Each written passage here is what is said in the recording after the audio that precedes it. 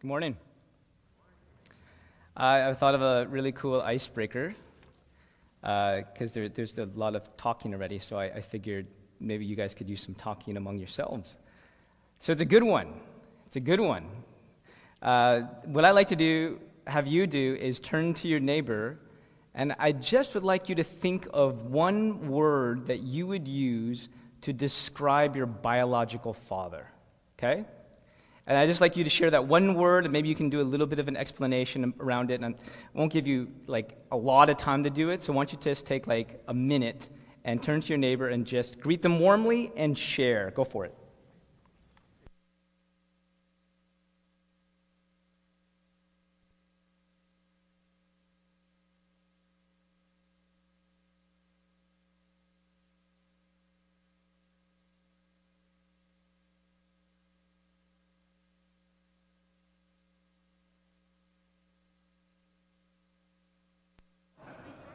Okay, can we have the other person share now?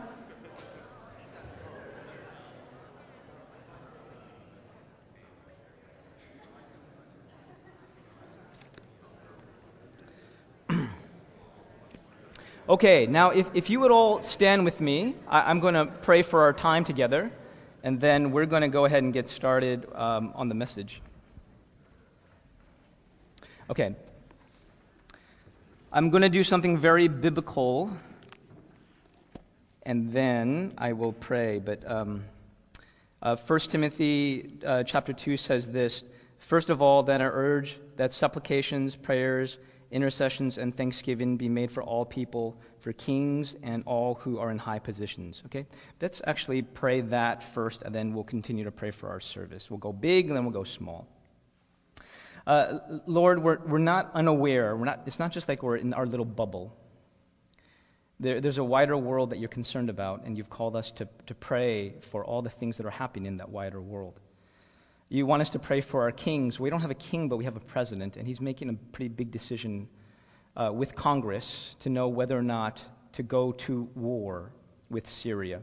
No boots on the ground, but nevertheless, it would be an act of war. I'm asking you, God, that you would give our president and Congress wisdom, guidance. They see part of the equation. You see all parts of the equation. Please give them wisdom and guidance to know how to respond. Should we respond? Should we wait for the UN, which doesn't seem like they will ever actually respond? We're asking you to give our president guidance and wisdom. And Father, you are concerned because Jesus is in all things about the wider world, but you're also really concerned about what happens in this room, but not just in this room, but also in the hearts of the people in this room. Oh. And so I'm praying, Lord, that your Spirit would be here. I know our people can be very distracted from Sunday to Sunday. Would your Spirit be here? Would you be ministering to people beyond the mere words that I can utter? Would there be something supernatural happening in hearts of people who don't know you and who do know you and need to be renewed or need to encounter you for the first time? I pray this in the mighty name of Jesus Christ. And all God's people said, amen. You guys can go ahead and take a seat. And if you would, can you turn in your Bibles to, guess what book? Ephesians. We went through 3 months through the book of Ephesians. And so you might think that I'm done with this book, but listen to me. The truth of the matter is that every week I would progress further down in Ephesians, but the truth is every time I would have a quiet time, I was still stuck in chapter 1, because chapter 1 was so mind-boggling to me. I really just meditated in chapter 1 for 3 or 4 months, and so there's treasures that I still want to unpack. So if you would turn with me to chapter 1 in the book of Ephesians, keep your finger there. I actually wanted to give you my version of, I wanted to give you my words to describe my own father, my own biological father. I chose 3 words: hard, emotionally distant, and angry. I'm just going to when you think of your biological father, I'm sure certain memories come to mind. For me, there are memories of him being really angry at me. And I think I know why. It's because my father, he would get really angry. And for a kid to see like your security kind of like fly off the handle and get really angry it's very disturbing. But then for you to see that and experience a lot of pain tends to sear that memory into your psyche. And so that's kind of what happened for me. So this is one memory that just totally stands out when I think about my biological father. When I was a kid, I guess I was like 8, 9, or 10, I don't remember, around that age, I did something really bad. And I don't remember what I did. But I remember what he did. And what he did is he said, Andrew, you go to the backyard and you find me a stick and you bring it to me. Okay? So I went to the backyard and I tried to find the smallest stick possible, right? So I came back and I said, Dad, it was like a twig, right? Dad, here's the stick. Unleash your fury, And he was not happy. You think that's funny? You go outside and get a bigger stick, or I will.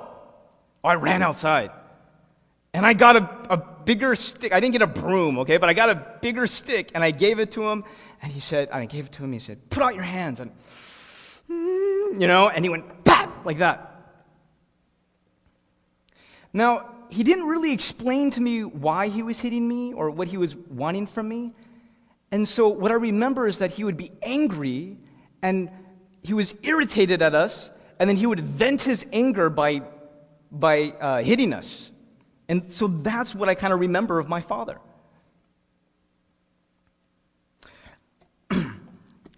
Today, I want to...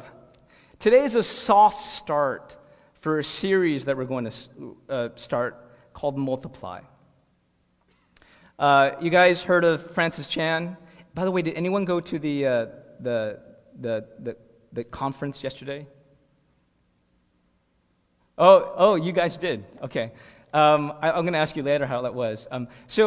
Okay, let me tell you a little bit of the background of the curriculum and the book that we're going through. So Francis Chan, he actually wanted to go to Asia. He led a mega church, huge, thriving church, kind of a national, really a worldwide ministry. And he wanted to go to Asia, but he felt like my calling in America isn't done. There's still something God wants me to do. And the big theme was discipleship. And so he produced this curriculum for discipleship. And so what we're going to do is we're going to go through 3 campaigns in the next 3 years that will cover his curriculum in discipleship. And so today is a soft start, but really we're going to have an official start next week, and Quest is going to get baptized, and so it's going to be this big celebration. And what a way to start that off with Quest being baptized. People are giving me tips on how to baptize a really huge person. They're saying maybe you should get Quest to kneel down first, and then you might have a chance. Actually, I might try that. It's not beneath me. This curriculum is kind of the teeth for discipleship that I've been looking for. Because we've been talking about discipleship a lot. But finally, we have some teeth, a pathway, so we can go step by step together in learning together what it means to follow Jesus. So I'm really looking forward to that. That's going to start next week. And so it's Multiply. But here's the thing. Before Jesus calls us to this life of discipleship, which I might actually describe in 2 words as radical response or radical obedience. Before he calls that to us, he gives us this word of overwhelming grace. Now, I'm going to repeat these concepts over, but let me hear you guys with me say, overwhelming grace. Okay, and when we get that, then the most natural thing is radical obedience and radical response. But so what I'm wanting to do in the next 5 weeks is paint this picture of overwhelming grace. And that starts first with what we have in God as Father. And what that means for us as His sons and daughters, okay? What we have in God as Father and what that means for us as sons and daughters. Okay, so let's go through the first few verses of Ephesians, okay? Blessed be the God and Father of our Lord Jesus Christ. Can you guys repeat Father to me? Father. Okay, now, it's really easy to get that verse and then just to move right along. But don't move right along. There's a very profound teaching that Paul is offering to us, which is, it's simple, it's profound. God is Father. God is Father. Now, what do you think about when you hear the word Father? What do you think about when you picture God as a father? And I would say that for myself, the first picture in my mind is my biological father. And if I think of my biological father, one of the first most accessible memories is he was really angry and he wanted to hit me with a bigger stick. That's the first thing that comes to my mind. Now, I would tell you that as a pastor, it's taken me a long time to understand God as Father. A long time. You would expect a pastor to get it sooner. And I think part of the reason why I really struggle with it is because the first picture in my mind is my biological father. Now, I'm not saying that my biological father was a terrible father. That's not true. He was actually a good father, but he was flawed. And so the first verse that I want to share with you is that the God and Father of our Lord Jesus Christ is not flawed. He is a perfect Father. Okay, very simple concept. Because I think what we tend to do when we think about God as Father is we project all of our baggage from the biological father onto the perfect Father, and that's not right. Now, your biological father, I'm sure, tried as hard as he could. There's many good things where he reflected the attributes of God, right? Like he was really hardworking, He was a great provider.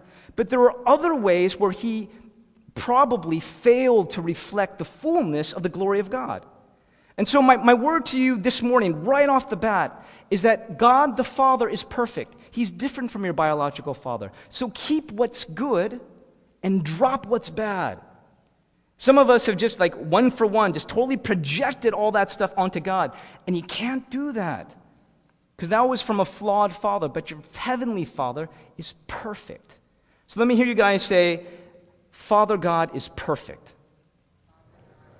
Okay, that's the first point that I want to make. Now let's keep on going. Who has blessed us in Christ with every spiritual blessing in the heavenly places. This Father has blessed us. Can you guys say every spiritual blessing? Okay, there's something about a father's heart. When a father looks at his son, the father wants to give everything that's good. Okay, who here is a father? Raise your hand. You know what I'm talking about, And for the folks who didn't, it's because you're evil. I'm kidding. But you know what I'm talking about when you look at your kid, you're like, everything good I want to give this kid, and I don't want to hold anything back. That is what Father God is like. Every good thing. But every good thing in what? In what? In Christ. Now some of you are like, I wanted the new car, I wanted the bigger house. There's something very different about this perfect Father and the way that he sees. Now, the way that he sees things, that the best of everything I got is in my son. Understand, God wants to give you everything that's good. Everything that's good. He doesn't want to hold back anything. And in his thinking, in his perfect wisdom, he's like, the best of everything I got is in Jesus. And I didn't hold back. I gave all of him to you. No, I don't know. How do you read that? When you hear that the best of the Father is in Jesus, are you like, absolutely? Are you like, oh, you know something? Actually, I wanted something else. God wants to give you everything good, everything good. And it's like, the best of everything I have is in Jesus, my Son, and I gave him all to you. Even as he chose us in him. Can you guys repeat? Chose us in him.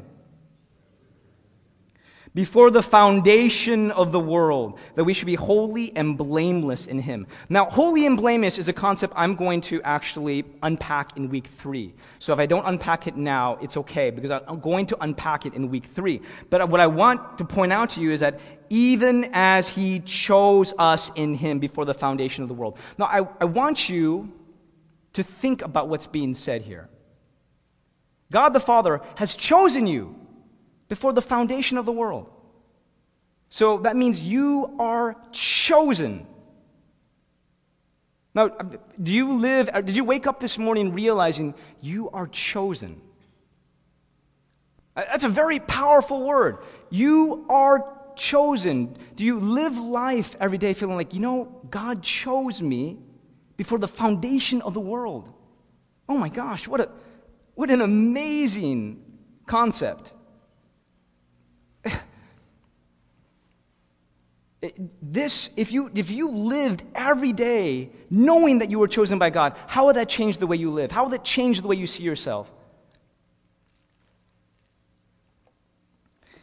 I have 3 kids, for those of you who don't know, ages 6, 5, and 2. But the dirty little secret is that I'm one of those fathers who didn't really want to be a father. I was kind of like a reluctant father.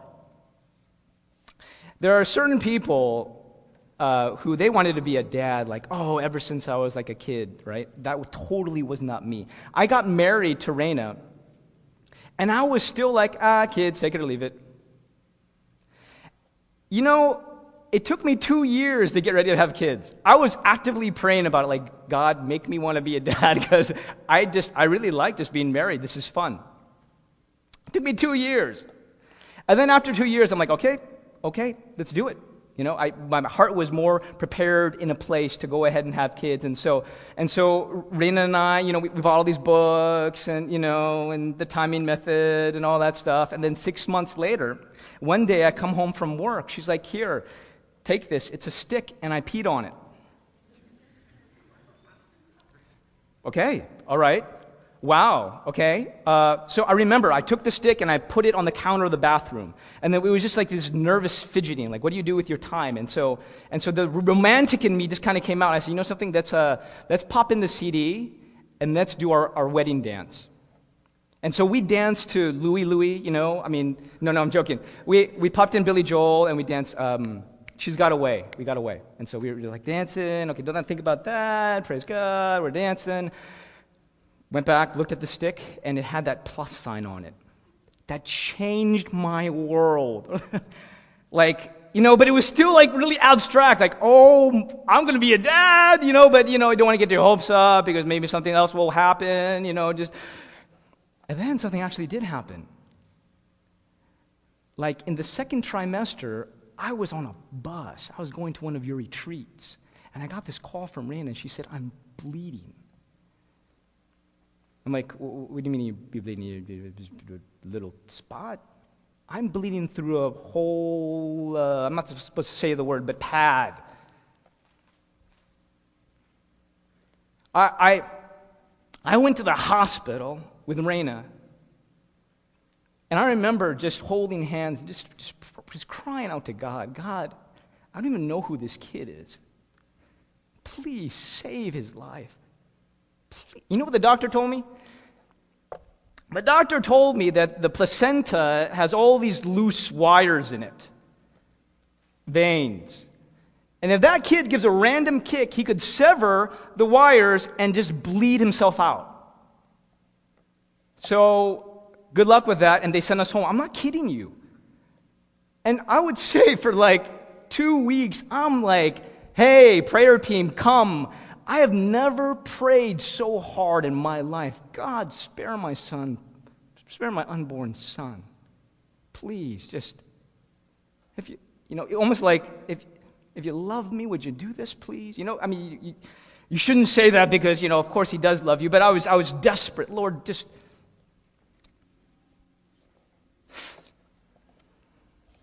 you know how the story goes.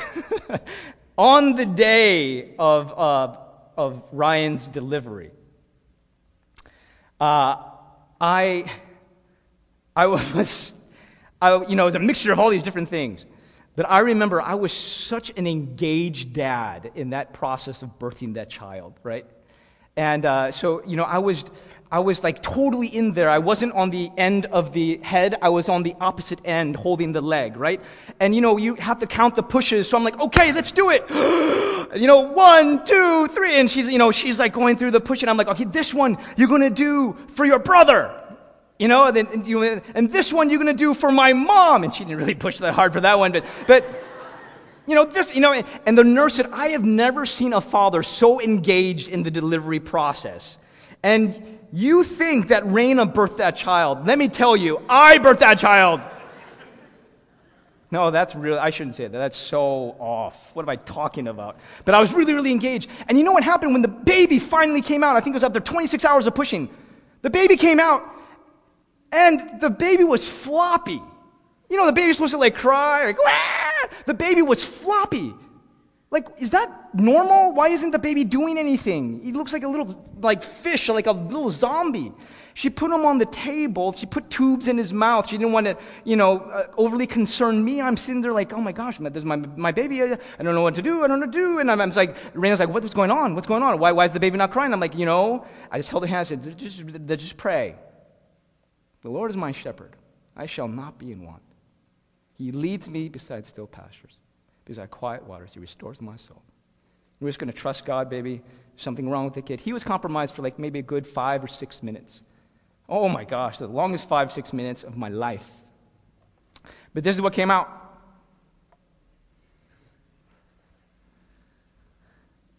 How about the second picture? Now, let me just say this, okay? I came in prepared for an ugly baby because I've seen a lot of babies when they just come out, and in my humble opinion, they're ugly. I'm like, it's going to be an ugly baby. So if I lower my standards, maybe I actually might be pleased by the way this baby came out. This baby was an angel to me. I'm like, look how perfectly symmetrical he is. I loved this baby before he was even born. I chose this baby to love before he was ever born. No, for me, it was like maybe 9 months ago before he was born. I said, whatever comes out of that wound, I'm going to love that baby because that baby is my son or my daughter. But God chose to love you before he made the foundation of the world. Do you understand that? Do you get that? It's not just abstract, it's real. He chose to love you before the foundation of the world. He chose you. Now, you can walk every day with that assurance. I'm chosen. He loves me. He chose to love me before I was even born. Not even 9 months before I was born. He chose to love me before the foundation of the world. That's your God. That's your Father. That's his love for you. Do you get that? Do you get that? Do you see that? Do you see it? Now, when that baby came out, I did not care if he would grow up to be a politician or a doctor or an engineer or the president of Taiwan. Those were not my questions. I love that baby regardless of what he does. I love that baby because he's my son. That's what you got. Now let me read on. In love, what's that word? Such a big word, I have a hard time. Help me.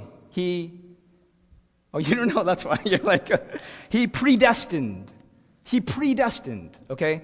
Now, again, this is one of those messages where I could just talk about predestination for like an entire message, but I'm not going to do that. But it does say he predestined, He chose you. He is in control. And before you were even born, before the foundation of the world, he chose you. Chose you to what? He predestined. Predestined to what? For adoption as sons through Jesus Christ. Adoption as sons through Jesus Christ. Adoption as sons according to the purpose of his will, to the praise of his glorious grace with which he has blessed us in the beloved. He predestined us for adoption as sons. Now let me also include as daughters. There are people like, well, only the sons, only the men? Yeah, it's only the men. No, it's male and female, but this position of sonship includes female too. So sons and daughters through Jesus Christ, according to the purpose of his will, to the praise of his glorious grace, with which he has blessed us in the beloved. Now, I just want to share a little bit more about adoption. It doesn't really serve my point, but I just want you to know more about the concept. In the ancient world, infant mortality was very high. So there's a 50% survival rate for kids that are born. The 50% survival rate that they will actually reach age 5. And so what families would have to do is you would have to actually have 5 kids to have 2 of those kids live on to adulthood. Those are not great numbers, okay? So that might be like, of my 3 kids, you can expect one of them not to make it to adulthood. Added to this, there was infanticide at a very high rate. I don't know how it compares to today. But basically, it was in the culture, it was accepted, it was okay for you if you didn't want the baby because it was deformed, or maybe it was an accident, or maybe it was a girl, you can just go ahead and once the baby, you can just go ahead and leave the baby out. You can leave the baby in the desert, you can tie a big rock to the baby and throw it in the river, you can even suffocate the baby. But that was something that they did. So it was in this culture of infanticide and high mortality rate that we get this concept of adoption, but it's not like the way we do adoption today. Actually, for worse. What they did do is when you would adopt someone, you would normally adopt adults. And these were for the upper class, not for the poor people. The upper class, basically, a person would have like an empire, or they would have a thriving business, or they would have all these things to pass on to their kids. And maybe they don't have an heir because they're having some fertility problems, or maybe they do have an heir, but that heir is not really worth it. And so they would actually adopt an adult to say, listen, when I die, all my stuff passes on to you. And so that was the practice of adoption. It's really for adults. So Nero, you've heard of the Emperor Nero, Caesar. He actually was not the biological son of the Caesar that came before him.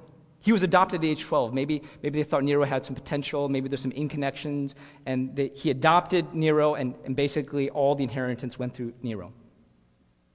Now, what you need to understand that when we talk about adoption, He predestined us for adoption as sons through Jesus Christ, according to the purpose of His will. Jesus Christ is the natural son. Can you guys say natural son? Okay, so when I say natural son, there's only one son of the Father that was uncreated. There was only one Son that was always the Son. He was the natural Son, shares the very essence of God. Okay? Now, are you guys natural sons? And the answer is no. You guys are adopted sons. All of the sons and daughters that get into the kingdom are adopted sons. There's only one natural son, and that's Jesus Christ. But here's the thing. In this passage, you get this concept that's repeated over and over again, who has blessed us in Christ, even as He chose us in Him for adoption as sons through Jesus Christ, to the praise of His glorious grace which He has bestowed in the Beloved. So basically, we are in Christ. It's all going to the heir of Jesus, and we are in Jesus, so we are heirs. That makes us adopted sons and daughters of the King. Now, this is a great concept. Please do not miss this. You are a son and a daughter of a king. Now, what does that do for the way that you see yourself? Have you thought about that recently? Have you worked that through your soul? Do you know what happened to me for 3 or 4 months when I was going through the first chapter of Ephesians? 3 or 4 months. I was just thinking and working out to the tips of my soul. I am a son of the High King. I walk around every day. I'm not thinking that I'm a son. I'm a son of the High King. I walk into Home Depot. I am the son of a High King. I might be fighting with my wife. Do you know who you're talking to? You're talking to the son of a king. I'm kidding, but do you walk around with that identity? Do you live like you are a son of the High King? Do you get that? Do you get that? Do you live it out? Do you look at yourself like that? What does this do for your self-worth? For your self-value? Oh my goodness. Now, I want to make this point, and I think as far as points are concerned, I'm pretty mostly done. In love, He predestined us for adoption as sons. What's the next word? Through. Through Jesus Christ. Through. Now, all this sounds great. I am a son. I am a daughter. And there's something in the psyche that says, yes, you have to earn it. Yeah, you got to work for it. If you are good and you follow the rules and you obey God, yes, you will be a son. But what I want to make very clear is that Paul says, look, it's through Jesus Christ. You cannot earn God's love. It's given to you through Jesus as a gift by faith. This is one of those points where, like, if you really unpack it, it will change your life. Let me just give you an example. Now, I've shared this story before, but stay with me. I grew up in a Taiwanese church, and for those of you who have heard of Taiwanese churches, or here's a joke, not related, but what do you call a Taiwanese church plant? Church split. Get it? Okay, never mind. So Taiwanese churches are a unique culture. They're a unique culture. And so basically, one of the things that was embedded in the culture is they really love to showcase their kids. You know, they really loved, one time my mom wanted me to do something upstage, and I was like, Mom, I don't want to do it. She goes, look, you love me, right? I said, yes, I love you. And look, Mom, I can tell you that I love you right now. I love you. She goes, no, it doesn't count unless you say it in front of a lot of people. Okay, she's not here. That's good. Okay, she never had anything like that story, but that's what's kind of the Taiwanese culture. Like, if your kids have some talent, you showcase that, because then it will, this is the cynic in me, then it will, give you greater status in the community or something like that, right? Or there's a better way to frame that. You got kids that are gifted, hey, you ought to celebrate that. So my mom signed me up for a performance in the church, and she signed me up to sing. And she had my brother accompany me on the piano. And so guess what song I was chosen to sing? She gave me the song, because it was a classic. I mean, how can you go wrong with If I Were a Butterfly, right? You guys remember the song? If I were a butterfly, I thank you, God, for giving me wings. If I were a wiggly worm, I thank you, God, for my... I don't know, but you guys remember that song, right? Okay, you guys don't remember that song. That's okay. I knew that song. It was a great song. And so at home, I was going to practice for this performance. And so, at home, I felt very comfortable. And so I was singing loudly and flamboyant. I even had this hip dance when I was doing it. And my parents are looking at me singing loudly and dancing like, oh, he's going to be fine. He's going to be fine. And my brother's playing the piano. So the day came, and I got up, and the pastor gave me an introduction. Everyone was clapping. And then I got up there, and, it was a crazy thing. I looked out in the audience. There were 100 pairs of eyes looking at me. And I just froze. And then my brother started out with the song intro, and it was time for me to start singing. And if I were a butterfly, it was really, it was like a whisper, right? It was an embarrassing whisper. There was a man sitting where Calvin was, who took off his hearing aid and started shaking it. What's wrong with this thing, right? My mom came running down the aisle. She held my hand, and she sang with me. She started singing the song. And then my brother, the only problem with my brother, midway through, he lost where he was. And so for 5 really uncomfortable seconds, he was trying to find, where am I, blah, blah, blah. And my mom's singing the song. It was just a train wreck. It was a train wreck.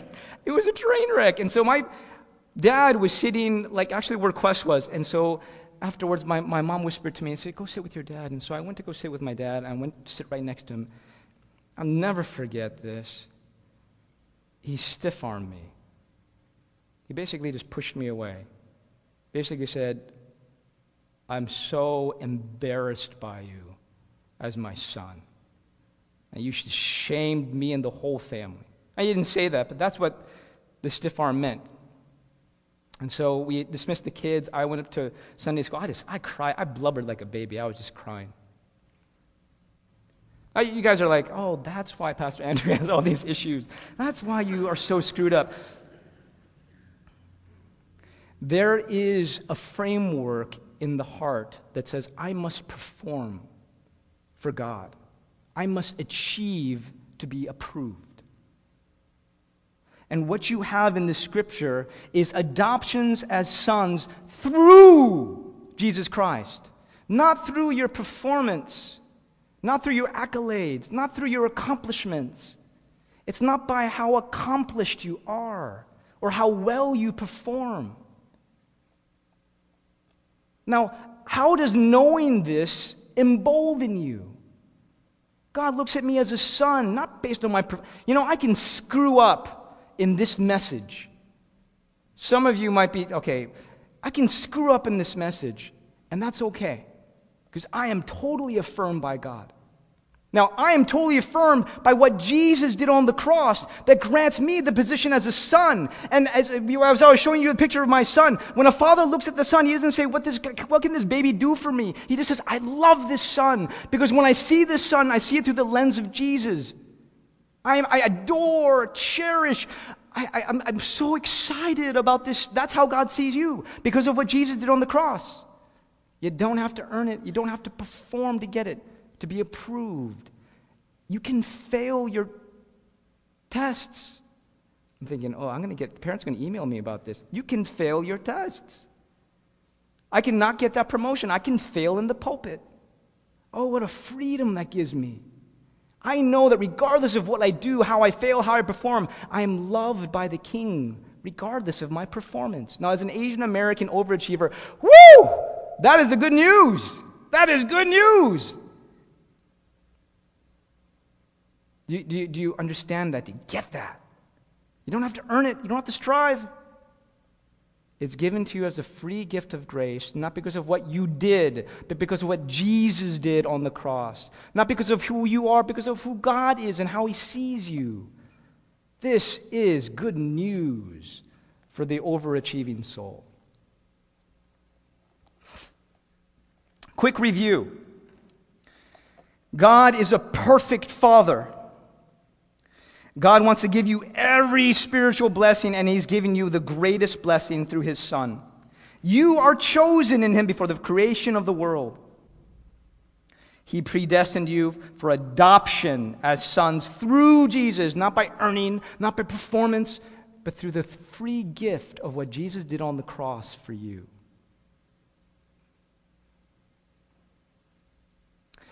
Now, maybe you know this on a head level. Do you want to know this on a head and a heart level? Maybe you know the love of God conceptually. Do you want to experience the love of God? Maybe you know it because you read it in a book. But do you want to be transformed by this love? That it's more real to you than the things you can see? How about doing more than just knowing it, but being consumed by it? I'm going to ask you all to stand to respond to this overwhelming grace of who God is. I'm going to ask the worship team to come up and just to play some instrumental music. And we're just going to have a time to respond. I mean, that would be so... it would be so lacking if we just heard all these amazing things about God's love, and you're like, that's nice. What's for lunch? I mean, come on, right? There's so much further and deeper that God wants to go. And so my question for you is, how do you respond to this? Do you want to respond to this? Do you want to do more than just like, okay, I kind of know it conceptually, but do you really want to know it with every fiber of your being? Because God wants to reveal it to you. God wants you to be consumed by His love. So we'll just have some music playing in the background. And actually, at this moment, I wasn't exactly sure what we were going to do, but I know, generally speaking, that we're going to invite the Holy Spirit, and we're going to ask the Holy Spirit to help us to respond. I want to share these words of Scripture. This is what Paul said, and guess what book it comes from? Yes, Ephesians. He's praying for the church to be strengthened with power through His Spirit in their inner being, so that Christ can dwell in their hearts through faith. And then he says, I want you to know the love of Christ that surpasses knowledge. This is what Paul said. I want you to know this love that surpasses knowledge, not just head knowledge, but experiential knowledge, knowing with the deepest fiber of your being, getting caught up with this love, how deep and how wide and how long and how strong. Not defining this love, but actually being defined by this love. So we're just going to ask the Holy Spirit to do what mere words alone cannot do, by strengthening you with power through His Holy Spirit. So we're just going to ask the Holy Spirit to come, and then we'll just continue to be available and to respond to God. Holy Spirit, I ask you to come. Paul said that that's what you do, that you're the one that works in our hearts and strengthens our heart with power so we can know God's love that's beyond knowing. We can experience it. It can become real to us. Okay, this just came to my mind. I think there's some of us who felt very close to God, but that's like way long time ago. You're like, I was so close to God, just experiencing His love, but that was got to be 10, 15, 20 years ago. It's been a long time since I've just felt that closeness. And my word for you, it's been way too long, way too long. Maybe what you want to do right now is just say, God, stir my heart once again. It's been way too long since I've experienced and known and just celebrated and cherished your love for me. Oh, would you just stir in my heart and create something new? And so for those of you, it's like, man, it's been a long time since I've just been captured by God's love. Would you just cry out to God right now and just say, God, awaken me, renew me. Just do that for maybe a couple minutes, just saying, God, stir in me. Because it takes God to love God. And you need some help.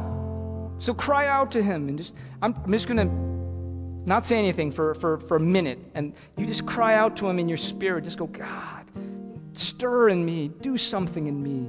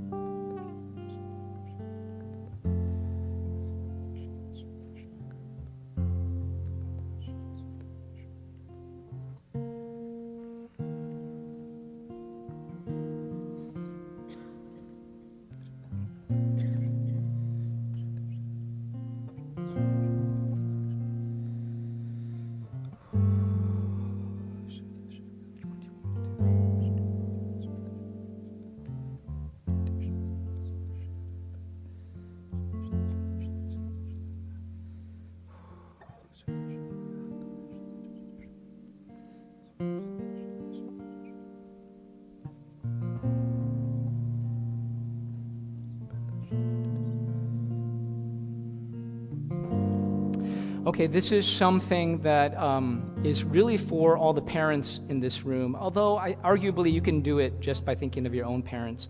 But for all the parents, especially in this room, what I want you to do right now is to picture in your mind's eye the face of your son or your daughter. For those parents in this room, I just want you to think of your son or your daughter. For those of you who don't have children, you can think of your own parents looking at you and how they might actually look at you. But what I want the parents to do right now is just think about your son, your daughter, and all the affection that you have for your son or your daughter, or sons or daughters. Just think about how you would not withhold anything that's good for this kid. You just want the best of everything that is good. You just want to give it. You want them to thrive. You're like, hey, I would actually love them to surpass me. I just want them to thrive and flourish. I want everything good for them. Now, I want you to start thinking about how God sees you in the same way. Do you think you're better than God? You're more nobler than God? You love your kids better than God loves you? What you feel when you look at your children is just a tiny fraction of how God feels about you.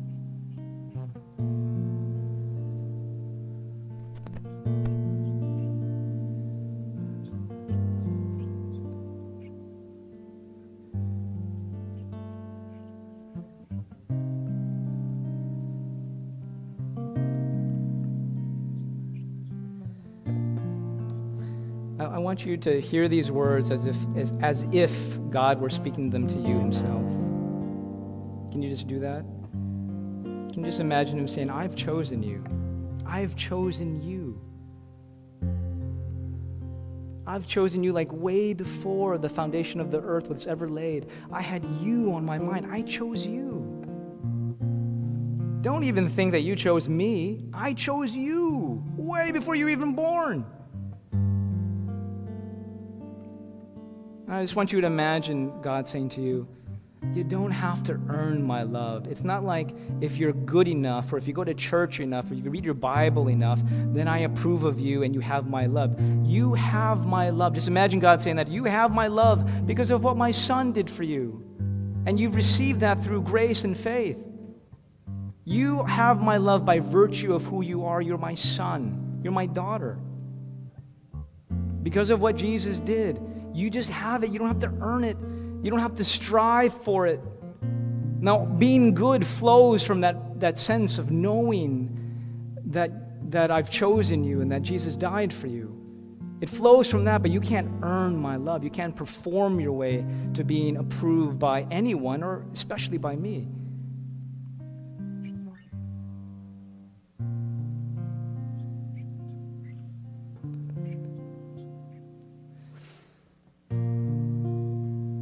Now, we're going to sing a song called How He Loves Us.